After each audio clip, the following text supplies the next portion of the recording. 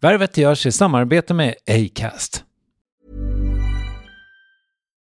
Millions of people have lost weight with personalized plans from Noom. Like Evan, who can't stand salads and still lost 50 pounds. Salads generally for most people are the easy button, right? For me, that wasn't an option. I never really was a salad guy. That's just not who I am.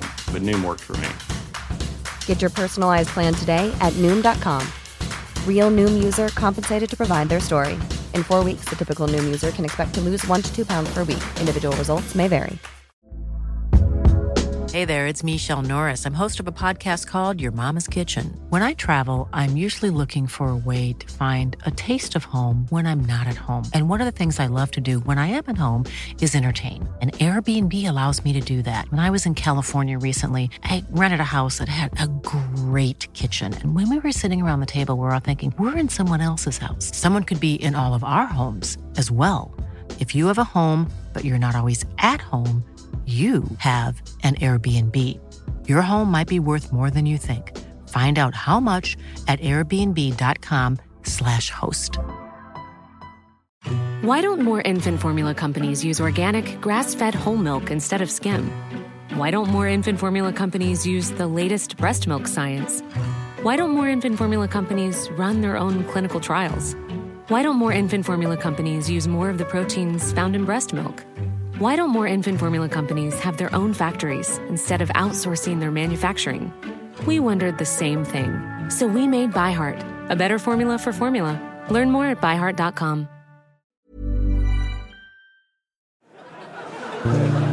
Tänk er att fotobomba en sån renässansmål. Det kan ta 10 år att måla en sån jävel. Var man tvungen att gå upp innan brevbäraren varje dag, cykla ner till ateljén och sen smyga in i bild. I motivet liksom, och stå så jävla stilla. Och hoppas att han konstnären inte upptäcker den. Det här är ett av de första skämt han var nöjd med, men med tanke på hur roligt det är, varför ska Marcus Berggren sluta med stand-up? Klart är i alla fall att dagens huvudperson har haft otroligt många jobb, till exempel på P3. Han har givit ut musik, driver podd med Carl Stanley och nyligen romandebuterade han också med En bra plats i skallen. En uppväxtskildring som både är rolig och tar upp den ätstörning vi ska tala om strax. Han är gift med Karin och har 1-åriga Sally som också gästar Värvet 549. Här är Marcus Berggren.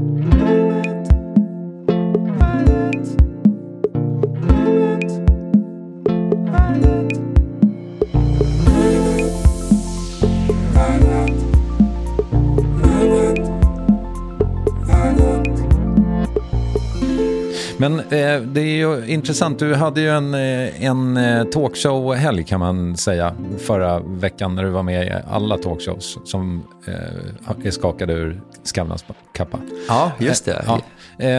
Och det enda du fick prata om var ju ätstörning. Ja, det var speciellt. För det är ju bara ett litet jävla kapitel i min bok som nästan inte hade behövt vara där. Jag var rätt sugen på att skita i det. Men det fanns andra röster som var, folk som läste var så här, men det här det blir på riktigt, det här är bra, det här kan hjälpa någon, la. Så till slut var jag så här, ja men jag skäms ju inte för det, eller jag kan ju, jag står för det liksom så här. Så det spelar ingen roll, det kan vara med. Men sen bara man, just det är så media funkar. Att nu är det bara det.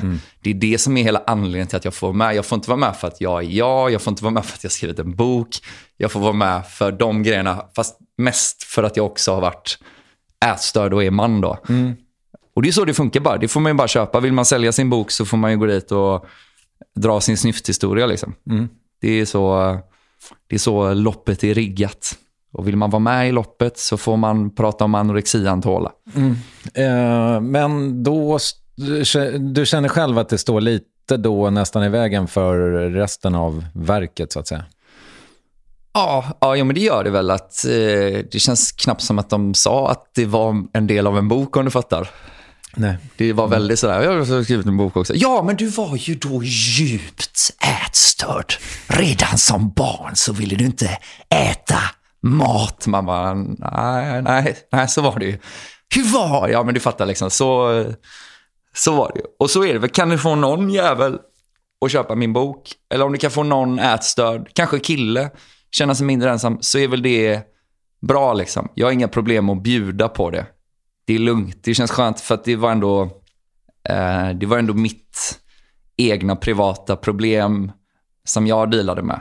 Det är ju väldigt mycket droger med i min bok med. Jag kan vara lite glad att man bara så slapp man den. Ja, just det. Slapp man den minan. Det var många fler var inblandade liksom.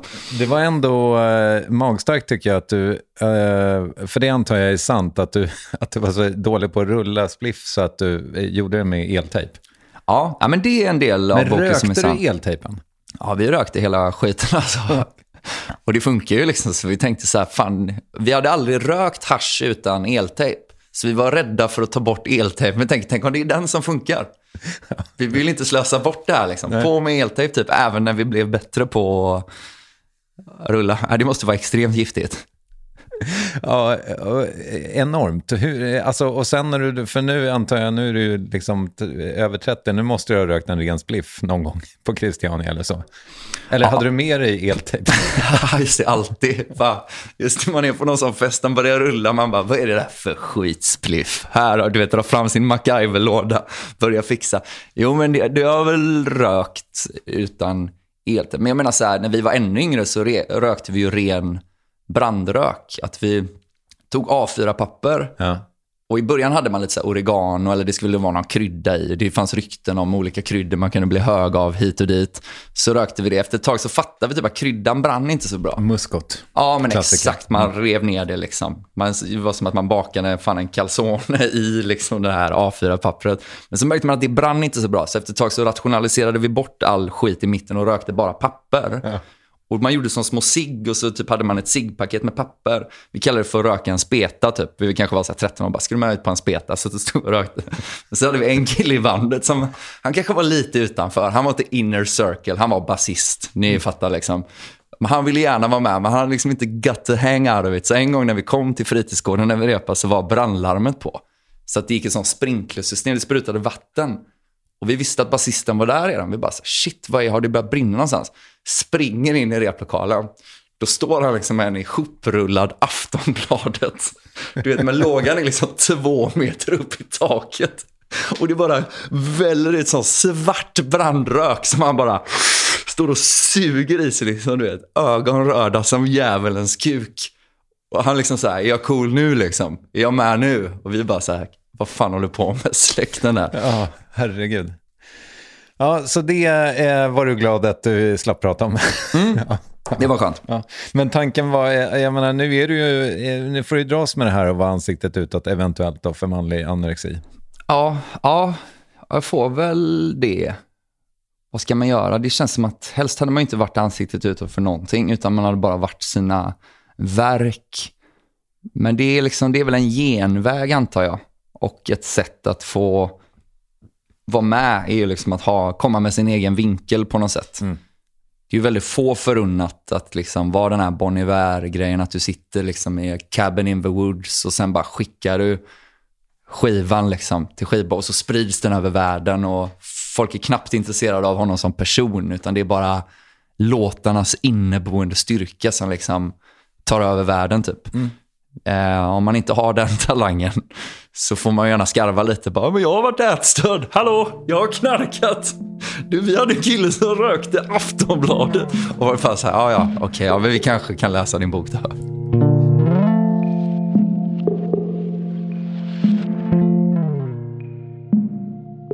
Hur är det då? Men det är ganska bra. Det är lite skum dag. Det känns som att jag håller på att utveckla någon sån cancer i hjärnan typ, av olika logistiska problem. Men generellt sådär i botten av mig själv så kan jag känna att jag mår bra. Ja. Och det är ju det viktiga, va? Ja, det låter ju jättehärligt. Ja, det är gött alltså. Är du bra på att vara pappaledig? Både och tror jag. Ganska bra ibland. Är bra. Nej, vad fan om jag är. Jo, men när vi är på olika lekplatser och har det gött liksom, jag och min dotter, så är det ju kanon. Och när vi bara är hemma och håller på. Men det är så skört logistiskt bygge, min och min frus liv på något sätt, med alla jävla jobb och grejer. Så att man har liksom planerat det utifrån att det får liksom inte dyka upp det minsta grus på vägen, för då liksom faller allt som ett jävla korthus typ. Så det är väl det gör någon gång om dagen sådär. Och då känner man sig inte som den bästa pappan som har vandrat denna jord. När du till exempel måste ta med dig din dotter då till värvet, som är liksom bland det finaste man kan göra. Det är sommarprat och sen är det att vara gäst i värvet. Och då väljer du att vara en timme sen för att du var tvungen att söva din dotter. Japp. Nej, men så är det. Hon har varit med lite här och var på något sätt. Men det är kul att hon får vara med i värvet på något sätt. På ett själsligt plan. Det är ganska tidigt. Det får man säga. Att vara med. Kan vara rekord kanske. Om hon vaknar sen och får komma in och kolla på Forrest Shawn här i det andra rummet, så är det ju en väldigt tidig premiär. Ja, hon sover nu i detta nu helt enkelt utanför vårt fönster här. Men du, det känns också så, och det var inte meningen att strö salt i något slags sår, men det känns som att det rimmar väldigt väl med ditt varumärke att inte lösa barnvakt när du ska göra intervju. Nej, det är att alla som skulle kunna varit barnvakt idag jobbar på det här stora journalistpriset idag då. Eftersom alla vi känner jobbar inom PR på något sätt. Så det är lite så, tomtens verkstad, det är den dagen idag när de målar de här schackfärgen på schackspelen och sådär. Alltså jag tänkte att jag skulle försöka lösa det bättre och boka om faktiskt. Men så råkade jag stöta på det igår och då var det så himla svårt att ta sig ur det. Jag hade tänkt gå hem efter det. Eller innan jag hade träffat dig på Pressbyrån på Södermalm. Gå hem, skriva ett mejl och vara så här, kan vi snälla, jag har inte löst någon barnvakt. Men så dök det upp där och så var det så här, det kändes tillmötesgående liksom, att du bara vill lösa det. Och då kan ju inte jag vara den som är så här, nej, jag kommer inte ta emot din utsträckta hand utan bara skita i ditt schema och göra det om 2 veckor istället. Ja, nej, men det gör absolut ingenting. Men apropå att få ihop livet, ditt bokprojekt påbörjades väl när du var sjukskriven för utmattning, och förlåt, men det lät ju väldigt härligt att vara utbränd i Grekland. Ja, alltså. Det var fan grymt alltså. Bra tänkt. När det kommer till utbränningar tror jag det var en av de bättre, just att jag hade jobbat så jävla mycket innan, så jag hade ju lite pengar som jag kunde lägga på och åka så långt bort jag kunde liksom. Eller man hade kunnat åka längre bort, men vi var i ett jävla berg i Grekland och jag mådde ju liksom ronk in i märgen verkligen. Men att man ändå kunde ta in att det var rätt soft och vara där med sin tjej och skriva lite bok. Eller det visste jag inte att det var då, men skriva lite, bada lite, dricka lite vin. Hade också börjat med sådana, du vet, antidepressiva och så. Så att man drack ju, det var ju ganska billigt med. Du har säkert käkat sådana, men man dricker 1 glas vitt och i början på sån insättning och så blir man helt jävla sonkad. Jag minns inte det, men eller vänta förresten, när jag började med antidepressiva då var jag nykter. Just det. Så att det där har jag aldrig upplevt, men det låter ju bra. Ja, nej, men det rimmar ganska dåligt med alkohol och antidepressiva. De säger att man ska ju inte dricka när man tar dem. Men jag var ju ändå i Grekland och skrev, så jag tänkte lite får jag dricka. Men det räckte verkligen med en mun så var kvällen klar liksom. Okay. Så skönt, inga bakfyller, bara salta bad och pussas. Det var gött. Hur länge var ni där? Fan, nog där en dryg månad, kanske 6 veckor eller någonting. Det var som ett sommarlov i Grekland. Man har inte haft så många sommarlov som vuxen. Utan man har ju sitt sista sommarlov någon gång. Fast man vet ju inte det. Jag har inget minne av att någon sa till en det. Bara, nu är ditt sista sommarlov. Utan det var bara ett år att ens pappa bara, ja, och så ska du börja jobba på Brädgården på måndag. Man bara, va? Men det är ju sommar, pappa. Ja, och nu är du 15 eller 16 eller vad man var. Så fick man börja jobba och sen har man bara jobbat varje sommar. Så det var skönt att få göra en sån barnslig sommar igen. Jag vill inte strå... Fan vad det var svårt för mig att prata idag. Jag vill inte strö ytterligare sår i saltet. Jag vill inte strå salta sockret. Jag vill inte strö mer salt i eventuella sår, men jag kan ju ha såna där sommarlov. Ja, du har det? Ja, men det är bara att se till att göra jättemånga intervjuer i maj.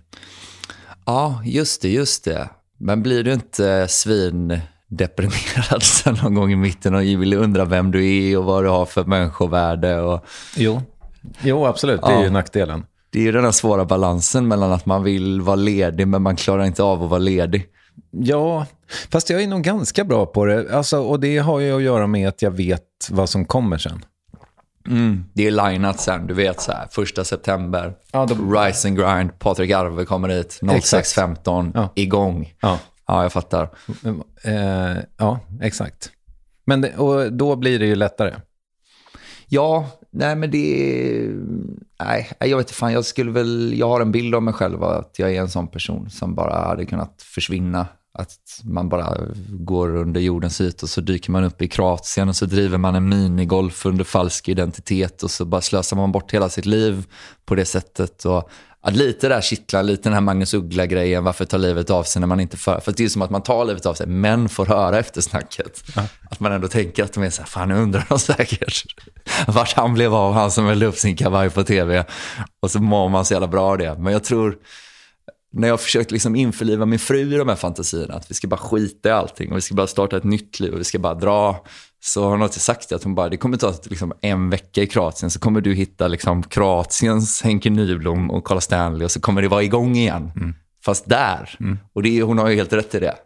Ja, men det där är intressant. Fan, jag hade tänkt att vi skulle prata om det lite senare, för att vi skulle börja med din bok och sån här skit. Men vi tar det nu, för det passar så himla bra. För jag tänker mig, och det här är kanske elakt, när jag tittar på ditt liv utifrån så känns det som att du har slutat med så otroligt många grejer. Du har liksom inte, du har aldrig börjat med dem, men du slutar bara. Ja, det, så är det väl verkligen. Men det är för att jag inte har hittat min grej riktigt. Att man testar olika saker och så antingen är det väl att jag inte gillar det eller så är det att folk inte gillar när jag gör det. Typ trolleri eller journalistik eller vad det kan vara. Och så får man hela tiden leta sig vidare. Så tycker man hela tiden bara, men nu har jag hittat grejen. Men sen är det någonting i det som, jag vet inte, men det är väl något skönt med att sluta med grejer med. Det är som att sluta röka. Så det är ju grymt att röka cigg liksom. Det känns ju gött och coolt och allt sådär. Men det är fan nästan ännu godare att sluta. Det är fan det enda som trumfar att röka, som är typ det bästa som finns. Det är att inte röka. På något konstigt sätt. Ja. Och så känner jag med många grejer som jag gör med. Att det är svinkul att göra dem. Fast fan, det är nog ännu grymmare att inte göra dem. Men hur långa, liksom, ser du ett mönster i det här med att sluta med grejer? Alltså hur länge ger du det?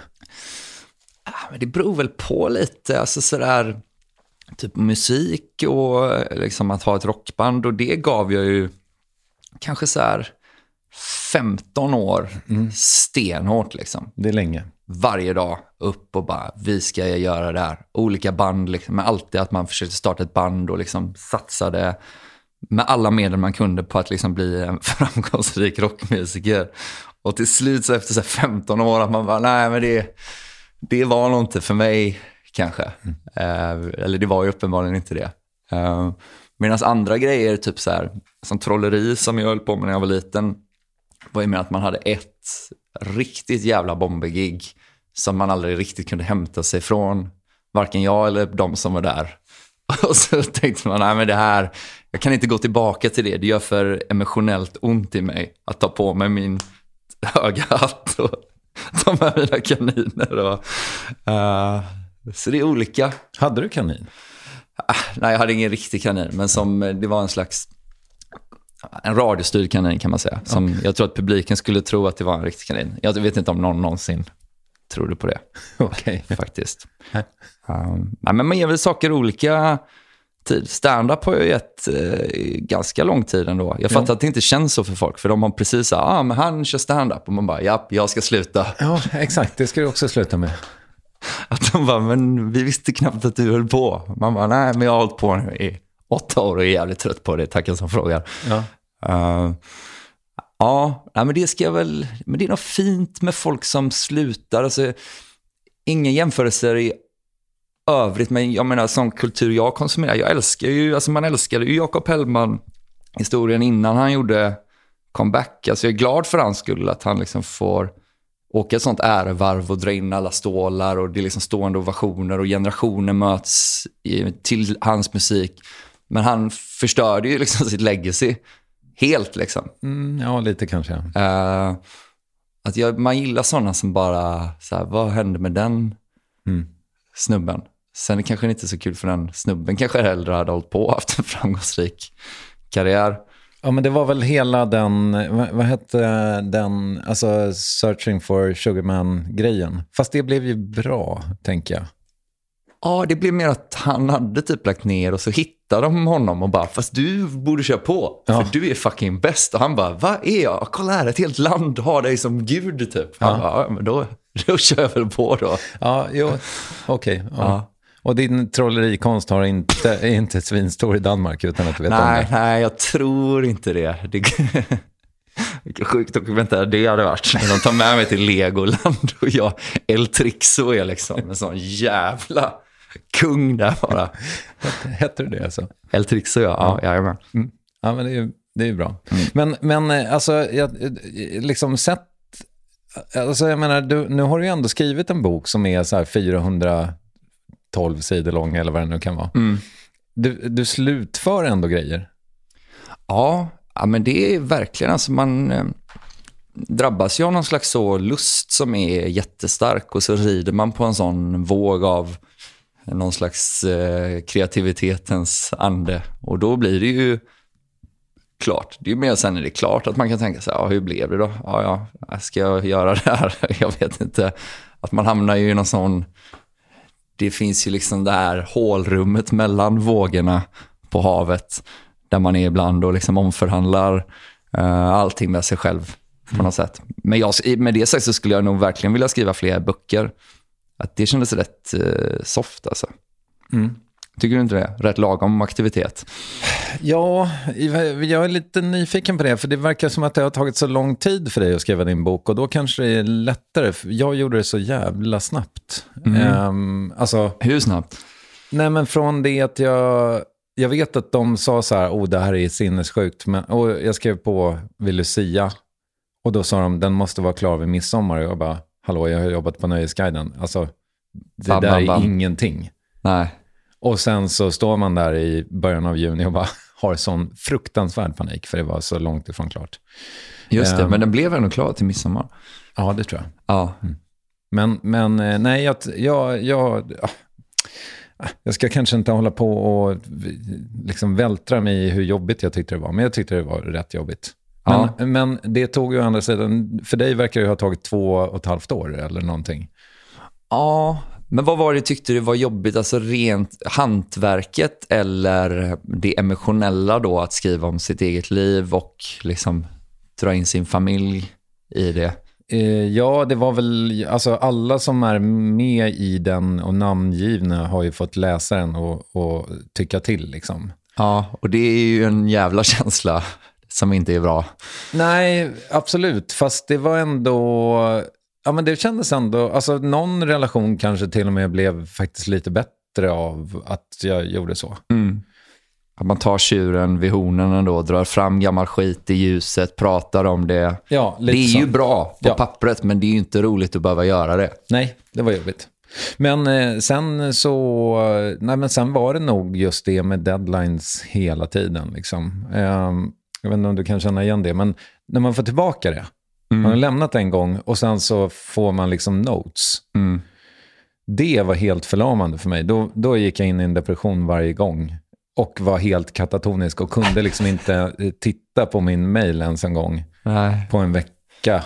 Men de kör ju den taktiken för lagen att först de bara, ja, det här är guld, skriv bara, för fan, skriv klart nu, jävlar, och det blir så bra, och hur du kopplar ihop, du börjar jämföra den med massa författare som är ens idoler, och man bara så här, och man sitter där bara, jag är så jävla och sen skickar du det till redaktören som inte har det bandet till dig. Nej. Som inte vill sälja din bok, eller du vet så här, har det någonting, du har ingen business med redaktören helt enkelt, och den är ju svår liksom. Att de är så här, du kan ju inte skriva. Man bara, okej. Ja, men då får jag ta några år och lära mig det först. Och så har jag med sen. Men gud, hade du så sträng en redaktör? Nej, alltså jag skojar bara. Alltså han var fan grym. Claes Klättermus, min redaktör. Han var svinbra. Han gillade boken, han trodde på boken. Han lät den var ju typ dubbelt så lång först, men så min förläggare strök halva. Den hade liksom en sidohandling som utspelar sig i Frankrike, som han var så här, men det får vara någon annan bok.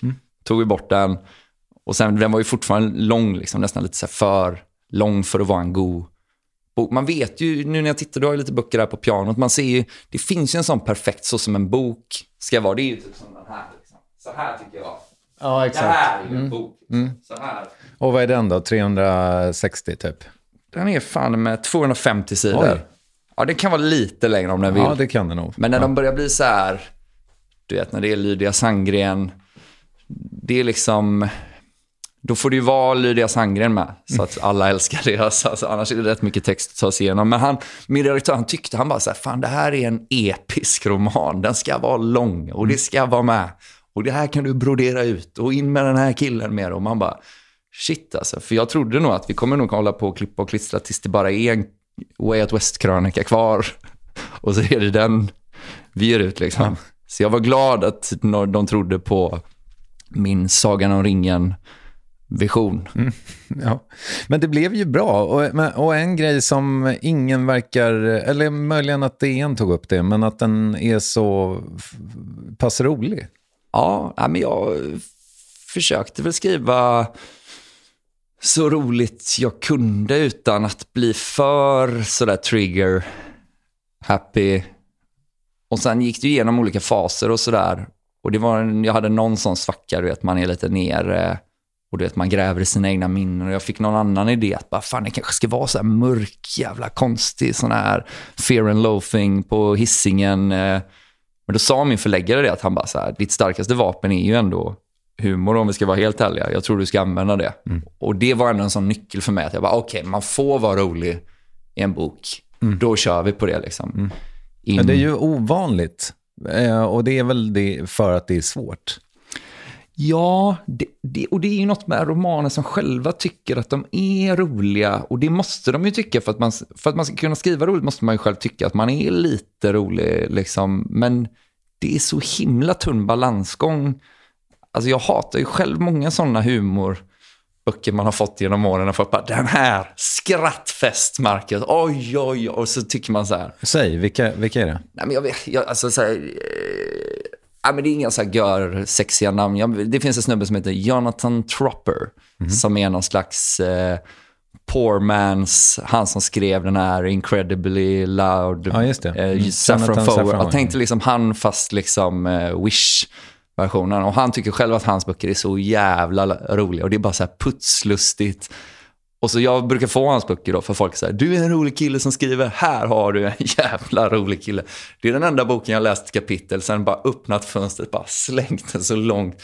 Jag vill inte ha den i min läge. Jag kan känna ibland att sån rötenkultur nästan smutsar ner den, att jag har en sån Michael Jackson-grej med basiller fast med rötna böcker, att man bara så här, Men för du har ju själv jämfört dig med Berts dagbok på något sätt. Men de är ju bra böcker. Ja, lite unken kvinnosyn kanske. Ja, men de skrevs ju i en annan tid och ur liksom en tonårings perspektiv. Det var det jag var rädd för med min bok, med att jag hoppades att folk skulle fatta det, att det är ju inte jag som en vuxen man, som en förälder som sitter och minns tillbaka på mitt liv och liksom har det här helikopterperspektivet, utan jag ville att det skulle vara så first person shooter, alltså CS, att man är i handlingen liksom. Och jag menar, så jävla smart var man inte när man var 13 år, utan man var ju liksom helt vilse i sig själv och sitt psyke och sin kropp och försökte bara hitta något som funkar. Men berättarjaget är ju inte du. Nej, det är en annan person som har vissa likheter med mig.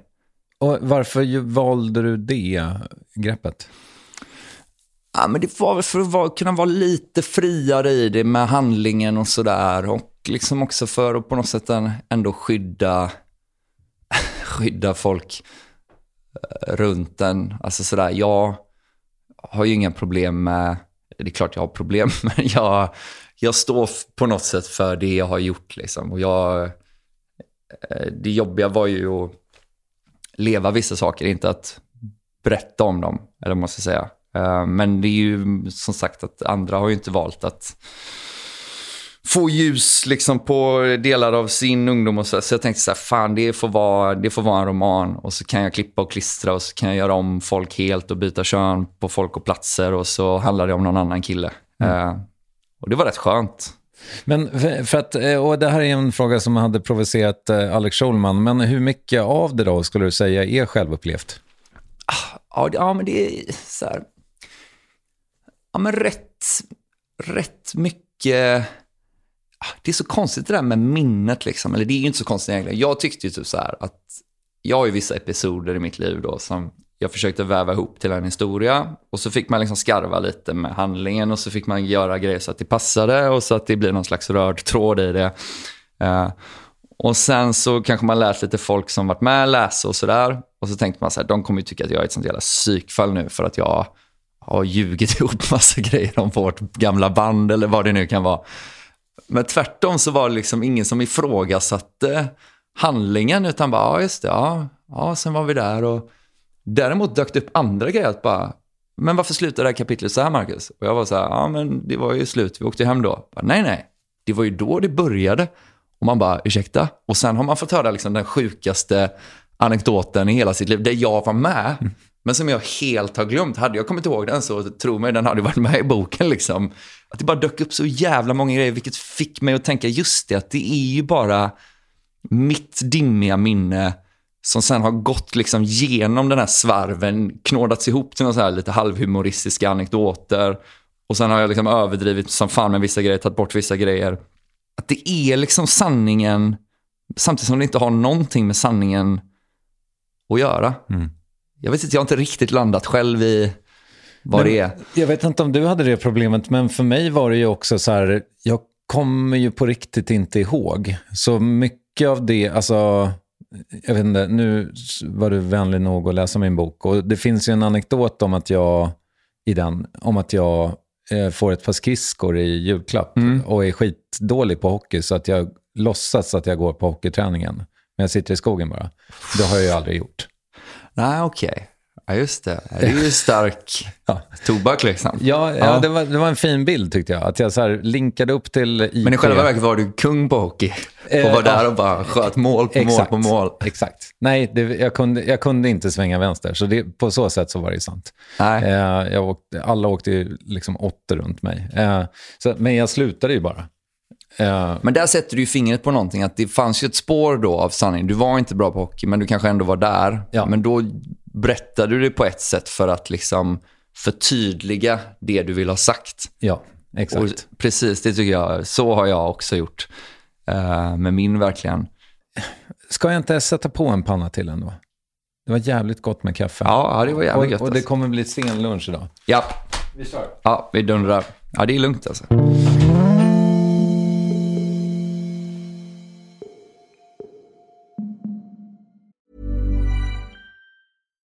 Millions of people have lost weight with personalized plans from Noom. Like Evan, who can't stand salads and still lost 50 pounds. Salads generally for most people are the easy button, right? For me, that wasn't an option. I never really was a salad guy. That's just not who I am. But Noom worked for me. Get your personalized plan today at Noom.com. Real Noom user compensated to provide their story. In 4 weeks, the typical Noom user can expect to lose 1 to 2 pounds per week. Individual results may vary. Hey there, it's Michelle Norris. I'm host of a podcast called Your Mama's Kitchen. When I travel, I'm usually looking for a way to find a taste of home when I'm not at home. And one of the things I love to do when I am at home is entertain. And Airbnb allows me to do that. When I was in California recently, I rented a house that had a great kitchen. And when we were sitting around the table, we're all thinking, we're in someone else's house. Someone could be in all of our homes as well. If you have a home, but you're not always at home, you have an Airbnb. Your home might be worth more than you think. Find out how much at airbnb.com/host. Why don't more infant formula companies use organic, grass-fed whole milk instead of skim? Why don't more infant formula companies use the latest breast milk science? Why don't more infant formula companies run their own clinical trials? Why don't more infant formula companies use more of the proteins found in breast milk? Why don't more infant formula companies have their own factories instead of outsourcing their manufacturing? We wondered the same thing. So we made ByHeart, A better formula for formula. Learn more at byheart.com. Yes, ny sponsor. Värvet presenteras i samarbete med Svea Bank. Och jag menar inte att ta ner stämningen, men dessvärre är ju lågkonjunkturen här, vilket innebär att de flesta branscher har det tufft och också väldigt många privatpersoner. Jag vet själv vad det är att ha en trasslig privatekonomi. Det var struligt i många år för mig och låg ofta post i hallen med trista logotyper i ena hörnet. Och jag hade också i flera års tid ett helt gäng betalningsanmärkningar. Och tyvärr är det nog många som har det svårt att få ihop till räkningarna just nu, som har hamnat i ekonomisk trubbel. Och det här Svea Bank kan kliva in med något som kallas skuldfinansiering. Där löser de skulder hos inkasso och till Kronofogden, och till och med om Kronofogden vill sälja ditt boende har Svea Bank möjlighet att hjälpa till. I den här tjänsten får en personlig handläggare som gör en grundlig genomgång av din ekonomiska situation. De tar kontakt med dina kreditgivare och när ett lån beviljats löser de dina skulder åt dig och samlar dem i ett enda lån med en avbetalningsplan som din ekonomi klarar av. För om du har hamnat i klister, du är inte ensam och kanske kan det här hjälpa dig. På svea.com/skuldfinans kan du läsa mer. Tack Svea Bank. Men nu ska vi se, nu ska vi försöka hitta tillbaka till någon slags intervju. Jo men fan, jag tycker inte riktigt att vi är färdiga med det här med att starta och sluta massa grejer liksom. För, jag menar, du har ju gjort så mycket, tänker jag. Du har hunnit med. Jag har kört på. Ja, men det har jag verkligen gjort. Och det är ju för att jag också har slutat med grejer, tänker jag. Då man får ju plats med mycket mer, att man inte fastnar i någonting för alltid. Men hur många dagjobb har du haft? Men rätt många ändå. Alltså så här, jag har varit på brädgård när jag var tonåring, som målare, vaktmästare. Jag har jobbat på mycket med liksom funktionsvarierare, sommarläger, personlig assistent på sånt gruppboende för psykiskt sjuka. Haft alla möjliga sådana jobb. Jag var personlig assistent, var väl det var ju de sista åren innan det var en på Sveriges Radio som sa till mig, han bara, du kan nog säga upp det nu. Och man bara, det tror jag inte. Okej. Jag kommer nog att det kändes så jävla sjukt. Men han menar på att det skulle finnas tillräckligt mycket jobb för mig på radion på något sätt. Och så gjorde jag det till slut. Men att det kändes så jävla läskigt. Eller man kommer ju ändå från Kungälv. Du vet, så det är så här, fan, fast anställning är liksom, det är det finaste man kan ha. Det är det man ska ha. Det känns väldigt så här osäkert där med frilansgrejen.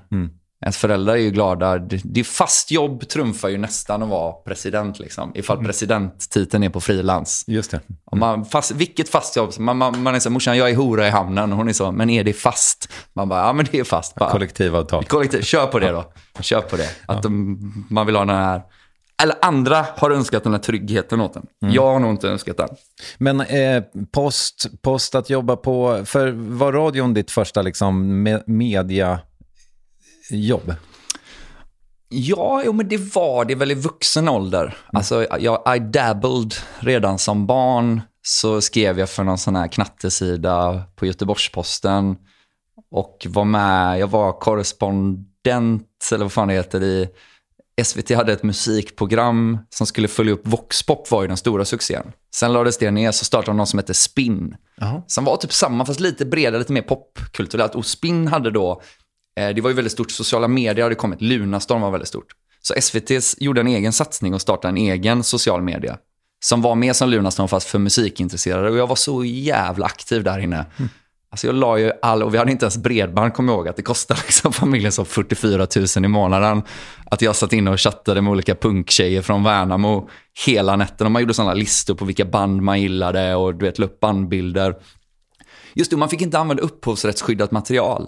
Men jag hade aldrig mig själv som profilbild, utan typ alltid så här Bon Scott från AC/DC. Så var det alltid en sån admin som fick skriva till mig att han bara, hallå, du får ta ner den nu.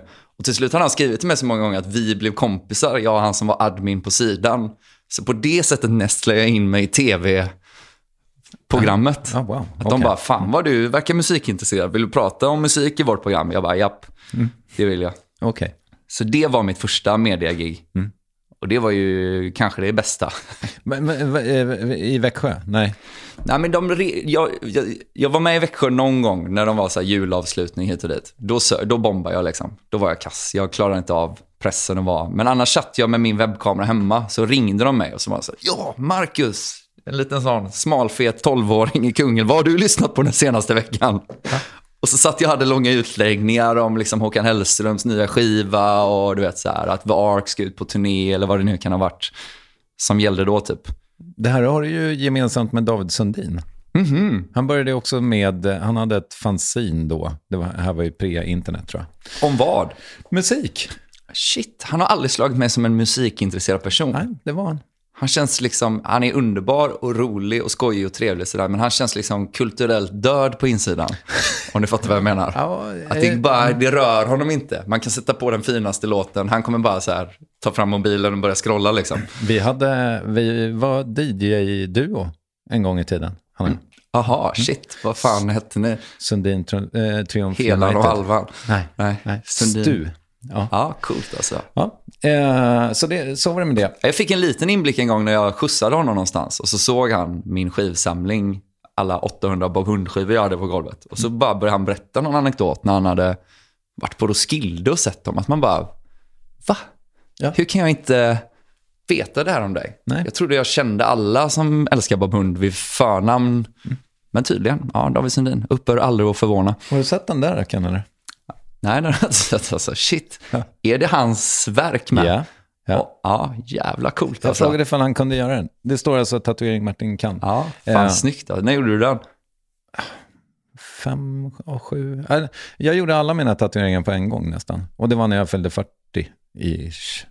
Vad var det som hände då? 40-årskris tänker man ju snabbt. Ja, det var det väl. Ja. Jag var lite uttråkad också. Jag var mycket i Los Angeles för att jag försökte mig på den här internationella karriären. Just det. Har jag drömt att du har intervjuat Noel Gallagher? Nej, det har du inte drömt. Du har gjort det? Ja, det har jag inte. Ja, fan vad mäktigt. Ja, det kommer jag ihåg från den internationella satsningen. Ja. Det är stort ändå. Tack. Ja. Nej, men och då så bara men jag kom in i ett skov helt enkelt. Och så gjorde många. Ja, men jag fattar det. Det är ju en kick att tatuera sig. Att man gör en och så börjar man nästan känna sig naken. Man bara, varför är det inget? Här är ju helt tomt. Ja. Ska det bara vara hud här? Eller hur tänkte vi nu? Martin kan du komma och kludda något? Ja, jag fattar verkligen den känslan. Ja. Så var det med det. Nej, men så jag är också ett fan. Helt enkelt. Men, ja, glad att höra. Ja, och sen har du har suttit på produktionsbolag, antar jag? Både och. Nej, inte riktigt. Inte som sån produktionsbolagstomt. Utan jag gick i kölvattnet av Carl Stanley. Blev ju liksom på något sätt signad till Jarowski. Ett produktionsbolag skulle ha något management. Och jag var ju liksom hans side bitch. Eller man ska säga hans öppnings... Du vet, man kunde inte riktigt få Carl Stanley utan att få mig.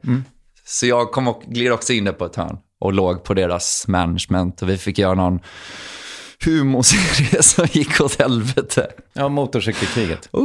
Don't mention the war, man. Du och jag ska starta MC-gäng. Köra lite motorcykel. Brum, brum, brum, brum, brum. Jag hatar Pekka Heino. Om du sprayar honom så blir din jävla väst ännu fulare, okej? Det är det fulaste jag har sett i mitt liv. Alltså, Roger Pontares kukring. Ja, vi gjorde vårt bästa. Men det var inte så bra bara, tydligen. Vad var det som gick snett? Ja, men vi var ju liksom... Jag var ju inte ens ung, men vi var ju nya, var vi. Liksom. Carl var ju jätteung och vi ville göra vad som helst på tv. Vi ville göra en humorserie liksom så här. Och vi gjorde olika piloter liksom, till olika liksom, originalidéer. Men det var de liksom inget fäste riktigt. De ville inte ha någonting. Till slut fick vi i knät då liksom, en grej de redan hade försökt. Som hette något annat. Det handlade om något MC-gäng i någon påhittad stad. Som det fanns en bok om dem, tror jag. Som någon gubbe på produktionsbolaget hade skrivit. Och de hade redan gjort en pilot med Ola Selmén och Per Andersson. Okay. Den hade bombat. Ja. Då tänkte de så här, men de här Carl Stanley och Marcus Berggren, de kan nog försöka. Så fick vi skriva ett eget manus. Sen, jag vet inte vad som... Så här, vi var väl lite för dåliga skådisar. Manuset kanske inte var så jävla bra. Det var som att alla poster var lite dåliga. Lite dålig regi, lite dåligt manus, lite dåligt... Alltså om man lägger ihop alla dem så blir det ju liksom jättedåligt i andra änden. Fast jag har för mig att jag tyckte att den hade något, men att känslan var att ni på riktigt hade gjort den för 200 spänn. Ja, men det stämmer. Det stämmer. Nej, den var ju på den lägsta budgeten man kan få. Och sen tog Jarowski 97% av dem och stoppade i sin skattkista. Och sen fick vi 200 kronor att köpa pizza till kameramannen som var vår kompis. Och man ska ändå ge en eloge till Henke Nyblom som klippte den och på något sätt var ändå producent för den. Hade inte han varit med så tror jag inte vi hade jobbat i den här branschen längre alls. Okay. Utan han lyckades ändå få upp det till en nivå som gjorde att man inte begick harikiri direkt när det kom ut på SVT Play. Okay. Men det var ändå någon form av bajsmacka, ja. Finns det massa grejer mer som, alltså piloter och så? Ja, hur mycket som helst. Och jag tror att om man skulle se dem idag är man nog glad att de inte blev. Fast så tänker man inte då, när man är mitt i ett projekt. Då är ju alltid det man gör just nu är ju alltid det bästa man någonsin har gjort. Det är konstigt. Men skönt, för hade man inte haft den känslan i så hade inget blivit gjort. Nej, man måste väl kanske tro på det, tänker jag. Ja. Men jag ska snart stänga det här liksom rastlösa spåret som jag har försökt trycka in dig på. Men om vi nu konstaterar att du är lite av en slutare. Jag har inte sagt det ordet på svenska, tror jag, förutom med kameror. Men, du tänker quitter. Ja, exakt. Men det går ju också att tänka, när jag funderade på det, för jag känner igen mig i det. Jag hade ju liksom fram till värvet hade jag på riktigt tror jag aldrig haft ett jobb mer än 2 år. För att jag antingen fick sparken eller sådär blev lite etablerad på det jag gjorde. Och då tyckte jag att det var tråkigt på något sätt. Ja, men det är väl ADHD hjärnan i det då. Ja. Har du någon diagnos? Alltså jag har alltid trott att jag är fullt psykiskt frisk, att jag har skrytit om det, att jag bara, så alla har sina jävla diagnoser, men jag är liksom bara så kärnfrisk. Men fan, senaste veckorna faktiskt så har jag börjat fundera. Det är kanske när man har gjort mycket intervjuer och folk har kommit fram till samma sak, att bara du verkar lite orolig. Det finns något rastlöst över det. Man bara, fan, för jag har väl ingen självinsikt då. Jag har alltid sett mig själv som en sån person som bara sitter lugnt och läser en bok och mår bra typ. Men när jag läste min egen bok i redigeringen så insåg jag att fan, det kanske inte har varit så lugnt alla gånger. Och att det hade att förstå vad som är grundproblem och vad som är medicineringen. Jag har alltid trott att medicineringen tror jag har varit grundproblemet. Att bara, så var jag ätstör och sen var det lite drog och så här, som alltid tänkt så här, det var problemet. Men nu har jag väl på något sätt börjat tänka, just det kanske är, vad är den gemensamma nämnaren i allt det här? Ja, det är ju jag liksom. Just det. Så det kanske finns något djupare där. Men jag har ingen diagnos eller så. Nej. Jag kanske ska skaffa mig en på gamla dagar. Hade varit gött att få lite statligt tjack om inte annat. Ja, du kan få en halvburk av mig. Ja, tack som fan. Jag tror inte att du kan få det, förresten. Nej, har du lovat bort dem till Kalle Sundin? Nej. Har han kingat dem? Eller vad heter det? Nej. Men skulle han behöva det, tror du? Nej, Kalle jag vet, det var det första jag kom att tänka på. Han känns väldigt lugn. Eller hur? Tillfreds. Ja, verkligen. Mår bra, snäll. Davids lillebror, ska man säga, som väl är producent numera för Bäst i test. Underbar människa. Verkligen. Fantastisk. Men om man då är en sån som startar massa grejer och framförallt då slutar lite oftare än startar. För det var ju lite taskigt, tyckte jag, att säga det om dig. Men man kan ju också prata om termer av frihet liksom, eller att vara luststyrd. Extremt luststyrd är man ju till mans. Jag försöker tänka tillbaka på mina så här kvartssamtal. Man har pratat lite med sina föräldrar så där, när man har släppt den här boken om sin barndom och hur man var och sådär. Det som de alltid återkom, det var ju att om jag inte hade lust att göra någonting, att jag verkligen inte gjorde det. På ett sånt jävla rövigt sätt. Att de bara, idag ska vi räkna matte typ. Jag bara, men jag vill inte det. Och de flesta kan ju ändå så här man up, eller om man ska säga, bara, men nu får vi ju köra lite matte. Men att jag aldrig gjorde det. Att jag gick hela grundskolan egentligen utan att räkna ett enda tal matte då till exempel. Vilket har lett till liksom enorma problem i vuxen ålder att lägga ihop 2 och 2, så att säga. Att jag inte liksom förstår Att jag har såna jävla kunskapsluckor i mig själv. Men kanske då blivit bättre på de grejerna jag vill vara bra på. För att jag bara har gjort dem. Jag vet inte fan. Men tänker du liksom, om du ser tillbaka, för det är så roligt att, eller så roligt är det väl inte, men du är ju betydligt yngre än jag, och sen så sitter du hos Carina Bergfeldt och säger så här, ja, nu när jag är liksom 34 kan jag ju se tillbaka på mitt liv. Och sådär. Ja, det är lite tidigt, ja. Jag tycker också det. Ja, men jag känner mig redo för pension liksom. Jag är klar, jag har gjort mitt. Fan, jag har gjort den här stand-up-turnén snart. Jag har vissa grejer kvar. Liksom som men sen när jag har gjort dem så tror jag på riktigt att jag kommer försvinna. Men då blir det minigolfen. Då blir det minigolfen. Jag ska skriva en fiktiv roman. Jag vill släppa min skiva med musik. Jag ska släppa en diktsamling. Ska faktiskt komma en diktsamling till hösten. Oj. Men det är liksom, när de 3 är klara, då är liksom då har jag kryssat i everything I set out to do. Man kanske kommer på något nytt, jag vet inte. Men jag har också en stark känsla av att det blir minigolf i Kroatien. Så skönt för mig, så skönt för er, alltså för att lyssna så här. Man blir trött på folk med. Jag tror att jag hade hatat mig själv om jag hade varit en mediakonsument just nu. Att man är så, där är den jävligt, varenda kanal står han och visar kuken liksom. Alltså det är ju rätt tröttsamt liksom. Jag tror inte folk är trötta på dig. Alltså, men för att travestera eller citera Thomas Andersson, om du är trött på mig så är det ingenting mot hur trött jag är på mig. Nej, alltså man är ju tröttast på sig själv. Ja. Så känner man ju när man har dratt skämt som inte har landat väl och folk liksom, det har blivit någon skit och folk har varit så här, hur kan man säga så här, vi hatar dig, och man är så här, tro mig, jag hatar mig.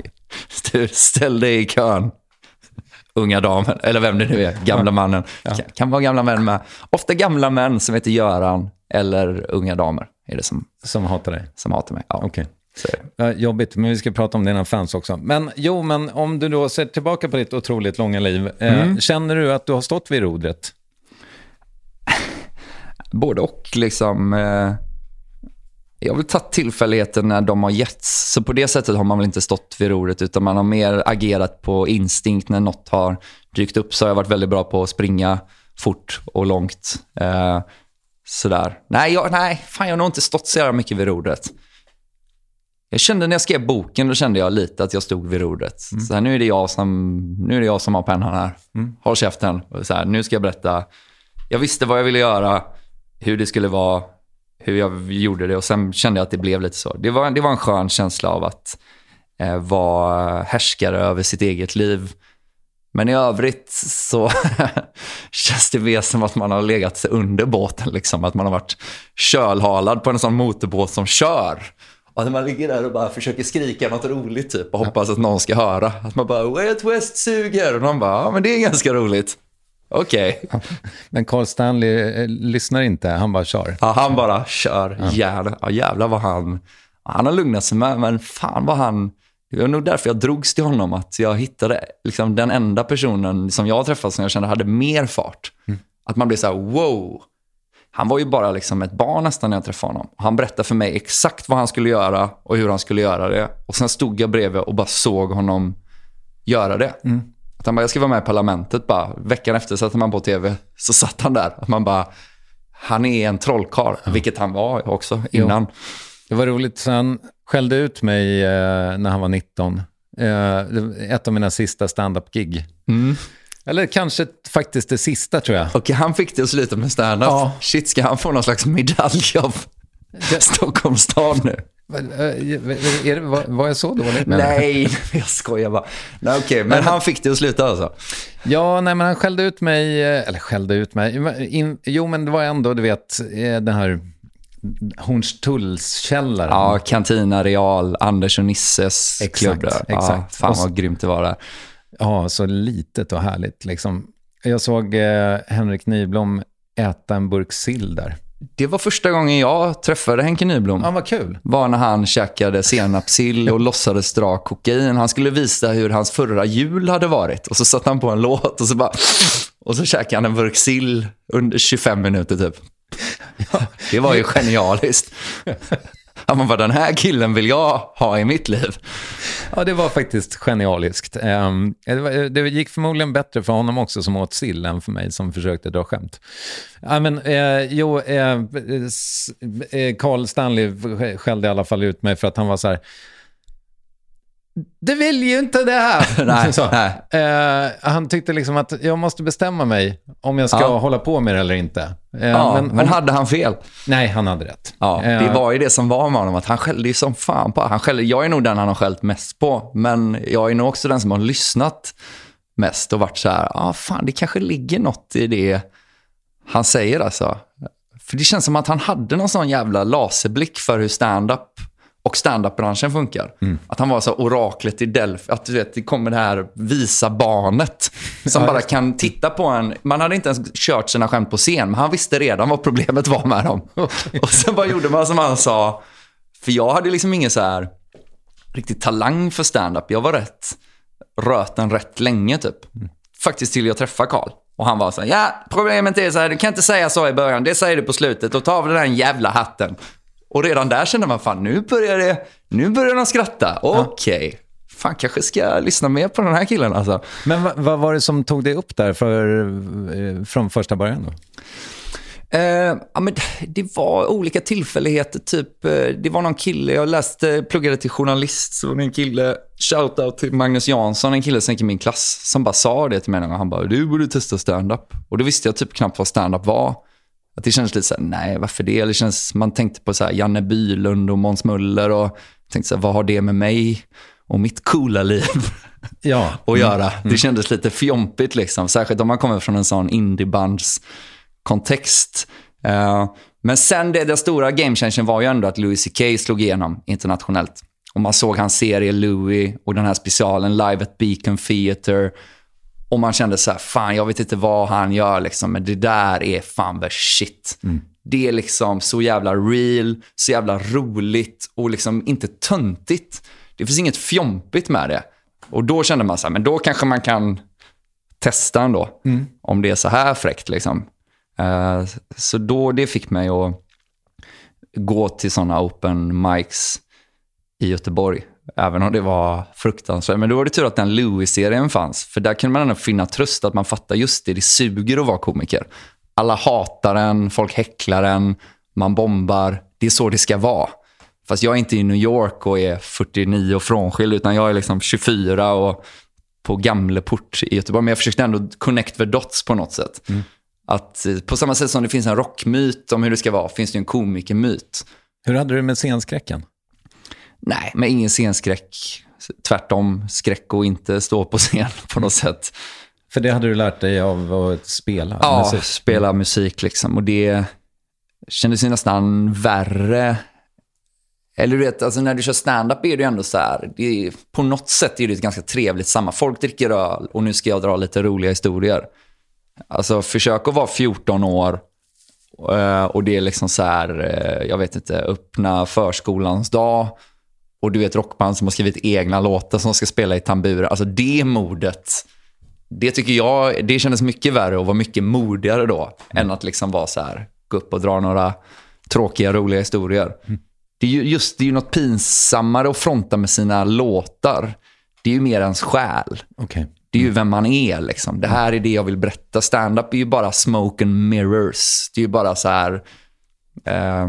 man ska försöka reflektera vad de tror att jag tror. Alltså så här...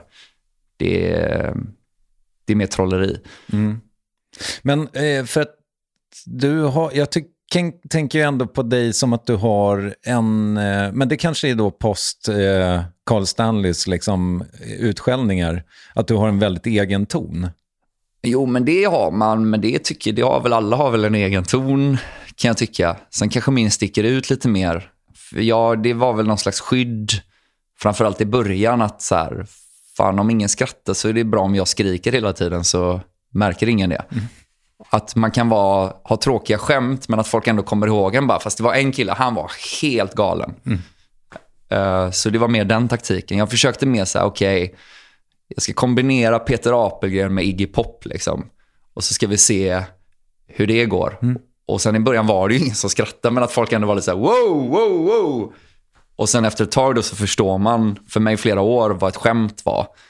Det var också Carl Stanley som sa det till mig. Då hade jag ändå kört något år. Vi satt i en bil till Västerås. Så var det en kvinnlig komiker från Göteborg som hade någon utläggning i baksätet. Hon bara, jag tycker inte, alla skämt behöver inte punchlines. Och Carl Stanley bara tappade på henne och förklarade bara, det är en jävla idiot, det fattar du väl att man behöver förklara ett skämt funkar. Och jag minns att jag satt hela tiden och bara så här, vad fan är en punchline? Att jag hade ingen aning typ. Men då lärde jag mig det, just det, setup, punchline. Ja. Okej, nu fattar jag. Så att, för att en sak som är lite avundsjuk på, och nu gör jag inte stand-up längre så att det är dumt att jag sitter och är avundsjuk på det, men när jag började med stand-up så tänkte jag så här, ja men jag ska göra surrealistisk humor. Och sen så har jag insett att det är ju exakt det du gör, tycker jag ofta. Ja, men det gör jag nog. Men det är inte av något val, utan det är att jag kan ju inte göra igenkänning. För det är ingen som känner igen sig, har jag märkt. Okay. Jag hade gärna haft sådana skämt, men ni vet hur det är när lalala. Och sen försöker berätta någonting om mitt liv och så tänker jag att folk ska känna igen sig. Men så märker jag att de gör ju fan inte det. Jag har inte den här svenne-whisperer-grejen i mig. Jag är inte mannen som kan tala med folket liksom. Okay. Utan jag kan bara hitta på något galet och så kan folket känna så här, fan, haha, inte det där lite galet? Ja, nu inser jag så här vad jag, för att jag liksom kollade allt jag hittade på YouTube och sen så hittade jag något klipp som handlar om att fotobomba. Att du så här, ja, men att det var mycket svårare på oljemålningarnas tid. Det är ju en väldigt rolig idé, tycker jag. Ja, fan. Och den är fett surrealistisk. Ja, den hade jag fan glömt alltså, just det. Ja, det var fan det första skämtet jag hade som jag ändå var lite nöjd över. Att jag bara, men här, för det finns någonting i det här liksom. Ja. Men jag menar, nu är du ju på turné. Är den liksom, är materialet låst eller varierar det? Ja, men det är väl ganska varierande ändå, får man säga. Att annars hade jag nog inte klarat av att göra det. Alltså jag tycker det är fett med sådana David Batra-figurer som liksom skriver sin turné i sten och så är den liksom rock solid och så åker de och bara sätter den kväll efter kväll. Men det funkar liksom inte för mig. Så att den började ju i mars typ och då var den en grej. Och nu har jag snart hållit på fan ett år. Nu är det liksom att det är en helt annan. Och jag tror att hade man hållit på ett år till så hade det varit en helt... Så det är något gött med det liksom. Att man försöker hålla det fresh. Framförallt har den blivit en föreställning. Från början var den liksom bara så här 37 skämt illa sammanfogade på mitt, att det var en sån Frankensteins kukskämt liksom. Men nu börjar det bli fan en riktig show och du vet, jag spelar lite piano och det är någon låt och jag har någon från publiken brukar vara med på, alltså så här, man måste liksom chocka sig själv och det är ju för att liksom den initiala kicken har ju försvunnit. Från början med stand-up är ju det sånt jävla huvudheroin att man bara, och sen dör ju det liksom att pressen blir större än kicken på något sätt. Men ett sätt att jaga kicken då, det låter ju ohälsosamt men det är ju sånt, det är ju den branschen man är ju att liksom ställa till det för sig själv på något sätt. Att försöka lägga in någonting eller vända på, göra någonting som gör att så här, hur fan ska det gå? För det är så man måste känna den här känslan av att falla fritt för att det ska vara värt det på något sätt. Men det är ju bara för min egen skull. Publiken hade ju älskat om det var en David Batra-show. Den var så 90 minuter bara skratt rakt igenom. Här är den liksom. Men varför ska du sluta med stand-up då? Men för att jag känner att jag har gjort det liksom så här. Jag måste hitta något nytt i det i så fall. Men jag kommer inte på några nya skämt riktigt så där. Glöden har falnat. Det blir ju så här. Man känner att man, som du var inne på, när man har varit på ett jobb i 2 år. Man börjar få någon slags position. Folk är så här, du kan det här. Och man är så här, ja, det kan jag väl. Det är något kul med att liksom komma från the underground. Att bara ingen sån, den gubben i lådan-effekten är ju helt död liksom. Jag älskar ju det, att man säger, vem fan är det? Och så bara, bam! Men nu är det som att folk bara, ja, han är ganska rolig. Och sen är man där, ja, han var ganska rolig. Och man säger, vad är poängen? Det bara känns så grått och meningslöst. Så jag tror att jag skulle kunna hitta tillbaka till det, men det känns som att det kommer dröja en väldigt lång tid och att jag måste återuppfinna mig själv på något sätt. Att nu känns det som att jag är ute på turné med liksom en gubbe jag uppfann i Göteborg i en källare i Tynnered när jag var 24. Nu är jag snart 34 liksom. Jag är inte den gubben längre på något sätt. Jag kan säkert vara någon annan gubbe som är rolig, men jag har inte kommit på den gubben än. Okej. Tyvärr. Så att din plan är att typ, vadå? Ska den filmas? Ja, jag kommer filma den. Men jag vet inte fan om jag kommer släppa den alltså. Okej. Jag har väldigt dubbla känslor inför det. Men jag kommer dokumentera den för min egen skull. Men jag menar, min stora idol Peter Apelgren, han har ju ingen special liksom. Hans special är ju typ ett filmat företagsgig på Ruckmans salonger som är lite så här rackigt filmat som finns på YouTube. Som är 30 minuter, det bästa rivematerialet man någonsin har sett. Alla borde söka på det. Växa upp i Ucklum med Peter Apelgren. Det har ju format hela mig och min humor. Jag tycker det är något så jävla kaxigt med att han inte... Det kommer ingen sån SVT-special. Nej. Utan man får gå in på liksom öppna kanalen och titta rätt tidpunkt. Så står han där och giggar för, du vet, några jävla bankanställda liksom. Som knappt skrattar. Men att man själv fattar så här. Det där, that's shit for real liksom.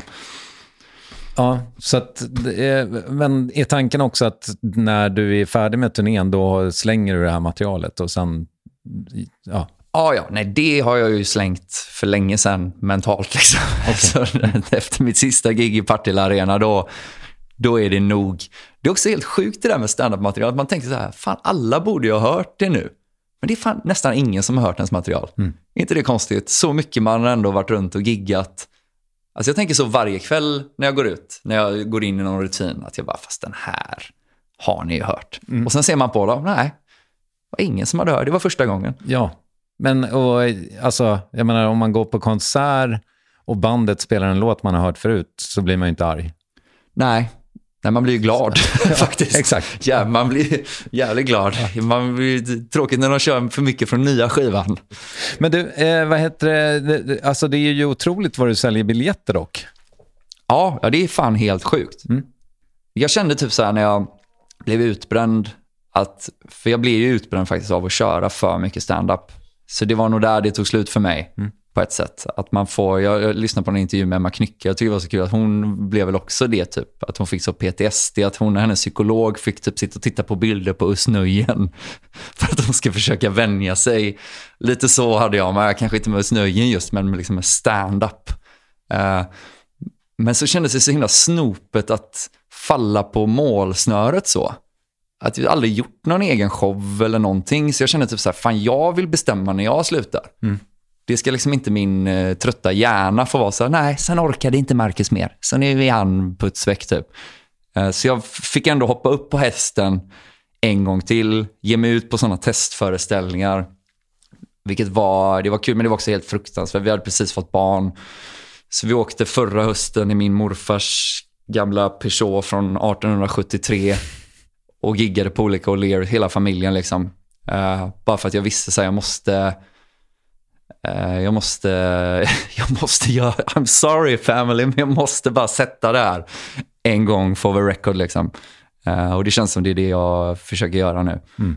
Set it straight. Men nu svarade du inte alls på, eller det var kanske ingen fråga. Vad var frågan? Påståendet var, fan vad du säljer biljetter. Ja, men det är korrekt. Ja. Det är en sälj som hasch i Lilla Edet alltså. Men är det kanske också för att du har sagt det till den sista?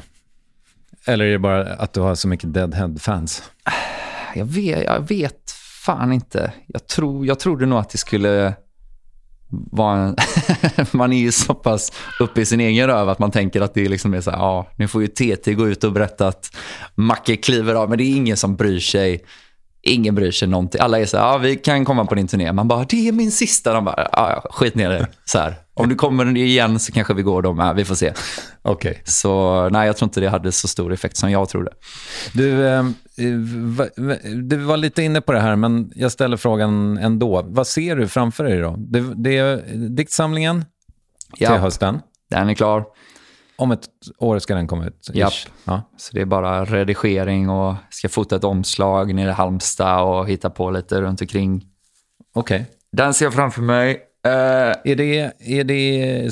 det allvar då? Eller är det kul också?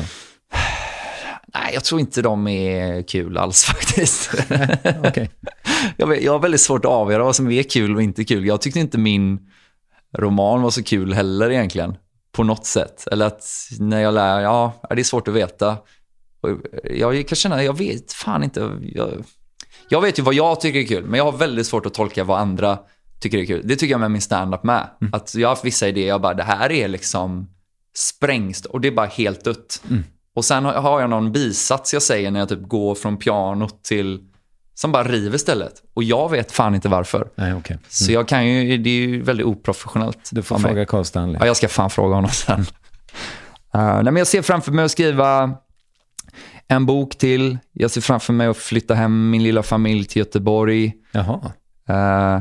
Jag ser framför mig när? Att... Ja, så fort det bara så går. Så fort du får för Karin. Så fort jag får för Karin. Så... Nej, men vi har väl en gemensam plan där. Vi kommer bo här några år till. Hon har precis bytt jobb och så. Sen ska vi börja röra oss hemåt. Okay.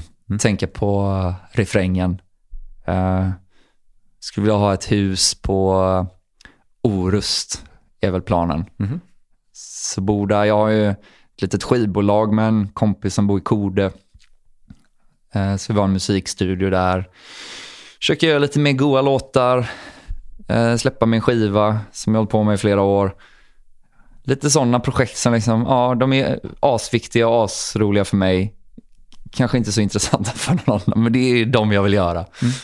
Vad ska jag göra liksom? Jo, men din stora hit har ju fan 700 000 streams. Det är ju något. Ja, det är ju. Eller? Ja, verkligen. Ja, det är fan mäktigt att ha en hit ändå. Ja. Det känns gött. Kul. Du, men tror du att du kommer liksom sakta ner? Alltså jag hoppas det. Det är min ambition. Men sen litar jag inte på mig själv riktigt. Därför tyckte jag det var lite skönt att vara utbränd med. Att man bara, jag vill men jag kan inte. Nej. Jag är bak. Jag måste faktiskt vila lite nu. För doktorn har sagt det. Du kanske ska ta en vända till då? Ja, det kanske blir Mambo number 2. Nej, det känns fan inte så. Faktiskt. Men du, fan lycka till med det. Tackar. Allt detta. Och det här är ju kul för att det var ju först i researchfasen nu som jag upptäckte att du har ju gjort frågor du inte fått förut, fast det hette Marcus möter och det gjorde det för flera år sedan. Lite, ska man kunna säga. Ja, för det är dags för det momentet nu. Ja, just det. Japp. Hur många gånger har du låtsats ha sett Citizen Kane? Jag har faktiskt sett den, men bara en gång. Okay. Men jag hade absolut låtsades jag ha sett den innan jag såg den. Ja. Prata långt och mycket om den filmen med massa människor, bland annat filmvetare på fyllan och när jag var nykter. Men sen såg jag den till slut. Den var ju bra liksom, men den var ju inte så bra som man hade pratat om den. Jag har ju börjat se den väldigt många gånger. Det kan jag tänka. Men helvete vilket bra sömnpiller alltså. Ja, den är fan riktigt bra. Skönt med dina sömnproblem med att du har hittat den. Tråkigt, för det hade varit gött för dig att ha sett den. Ja, men jag kan ju inte... Du kan ju twisten på slutet med kälken och det där. Exakt. Det är ju viktigt. Då är det ju som att man har läst baksidan på boken. Ja. Absolut. Tror du att du kommer bli så pass gammal att någon hinner uppfinna en miljövänlig rökmaskin? Ja, men den är väl på gång. Det känns som den kommer sjösättas inom månad. Eller är det så långt borta? Jag vet inte. Jag tror att det kommer. Jag vet inte ens om de är miljövidriga, de som finns. Men det känns inte. Det luktar inte nyttigt. Nej, det är inte bra med sån kolsyreis och skit. Nej, jag tror inte jag kommer bli så gammal. Men jag tror att den där maskinen kommer komma i år eller nästa. Okej. Älskar du rökmaskin? Om jag älskar rökmaskiner? Ja. Nej, jag gör fan inte det. Jag gillar det inte. Ibland på vissa spelställen jag kommer till så har de en rökmaskin. Och de är väldigt trigger-happy. Alltid de gubbarna som står. Att de bara, titta på mig om du vill att jag ska köra igång rökmaskinen. Och så tittar jag inte på dem. Men jag märker ändå hur min scen förvandlas till Roger Pontares. När vindarna viskar mitt namn. Ja. Okej. Ja, jag har börjat anteckna vad mina röster i huvudet säger. Alltså, jag har ett litet fönster på kvällarna när jag ska sova. När mitt undermedvetna talar till mig. Vad tror du att mitt undermedvetna vill säga mig med frasen: jag har börjat spela i serbiska jag har spelat i serbiska ungdomsligan. Som det sa igår kväll. Jag vet inte, vad fan betyder det? Okej, ja, men det är väl någon slags, du längtar bort till en annan, du vill vara en annan, du är inte nöjd med dig själv. Du hade velat vara en annan person med en annan historia att berätta. Du ser dig själv liksom, någon är så här, vem är du? Och du bara, jag har spelat i serbiska ungdomsförbund. De bara, what the fuck? Så kanske det kan vara. Ja. Jag skiter den där. Men vad väcker mest din avundsjuka? Att David Batra får göra en serie på SVT om väder eller att Evelyn Mook hade en roll i Spider-Man? Hade hon en roll i Spider-Man? Ja. Ja, jävlar. Det visste jag inte, men det låter ju mycket sjukare. Hon var ju också med i sagan om drakens återkomst. Alltså den här, ja. Var det hon som var draken? Lite rasism där, kines, drakar, typecasting. Jag vet inte faktiskt. Nej, jag kan inte säga att jag blir avundsjuk på någon. Man blir bara avundsjuk om man själv hade velat göra det. Ja, men det var ju, nu var du ändå tvungen att välja. Aha, nej, men då hade jag nog hellre gjort... Okej, men jag blir mer avundsjuk på Batra. Det verkar ändå kul att resa runt och skoja. Ja. Det känns ju kul. Han flyger ju också. Alltså det är ju en tv-serie om klimatförändringarna. Mm. Och så flyger han då till Sibirien. Det är någonting där. Ja, det är som den här Al Gore-filmen när någon räknade ut hur mycket han åkte runt i den. Flög mellan olika möten för att berätta om att flyg håller på att elda upp jorden. Ja, det är inte bra. Du, nu kallar Sally. Ja, det gör de verkligen. Vi kallar det en dag. Ja, sjukt alltså. Grattis Sally! Första att du och farsan var med i Värvet samtidigt. Det är ändå mäktigt. Tusen tack. Hej då! En bra plats i skallen, så heter alltså Marcus Berggrens roman som inte bara handlar om anorexi utan även om att röka eltejp. Producenten Ninni Westin, jag heter Kristoffer Triumf och Värvet ligger på Acast. Här är Hökens gata Hustler med Marcus Berggren. Vi hörs om max en vecka eller när du vill. Hej!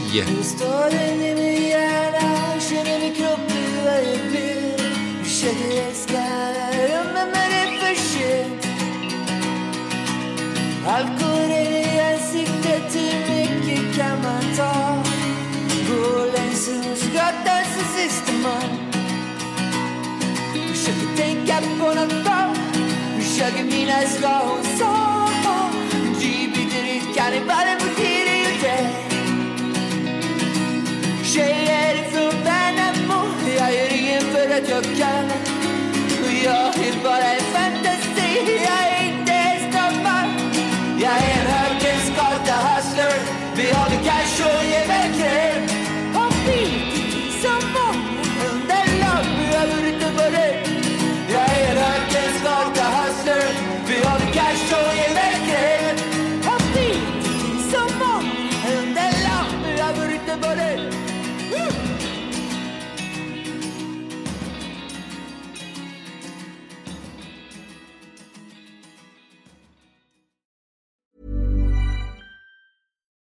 Why don't more infant formula companies use organic, grass-fed whole milk instead of skim? Why don't more infant formula companies use the latest breast milk science? Why don't more infant formula companies run their own clinical trials? Why don't more infant formula companies use more of the proteins found in breast milk? Why don't more infant formula companies have their own factories instead of outsourcing their manufacturing? We wondered the same thing. So we made ByHeart, a better formula for formula. Learn more at byheart.com.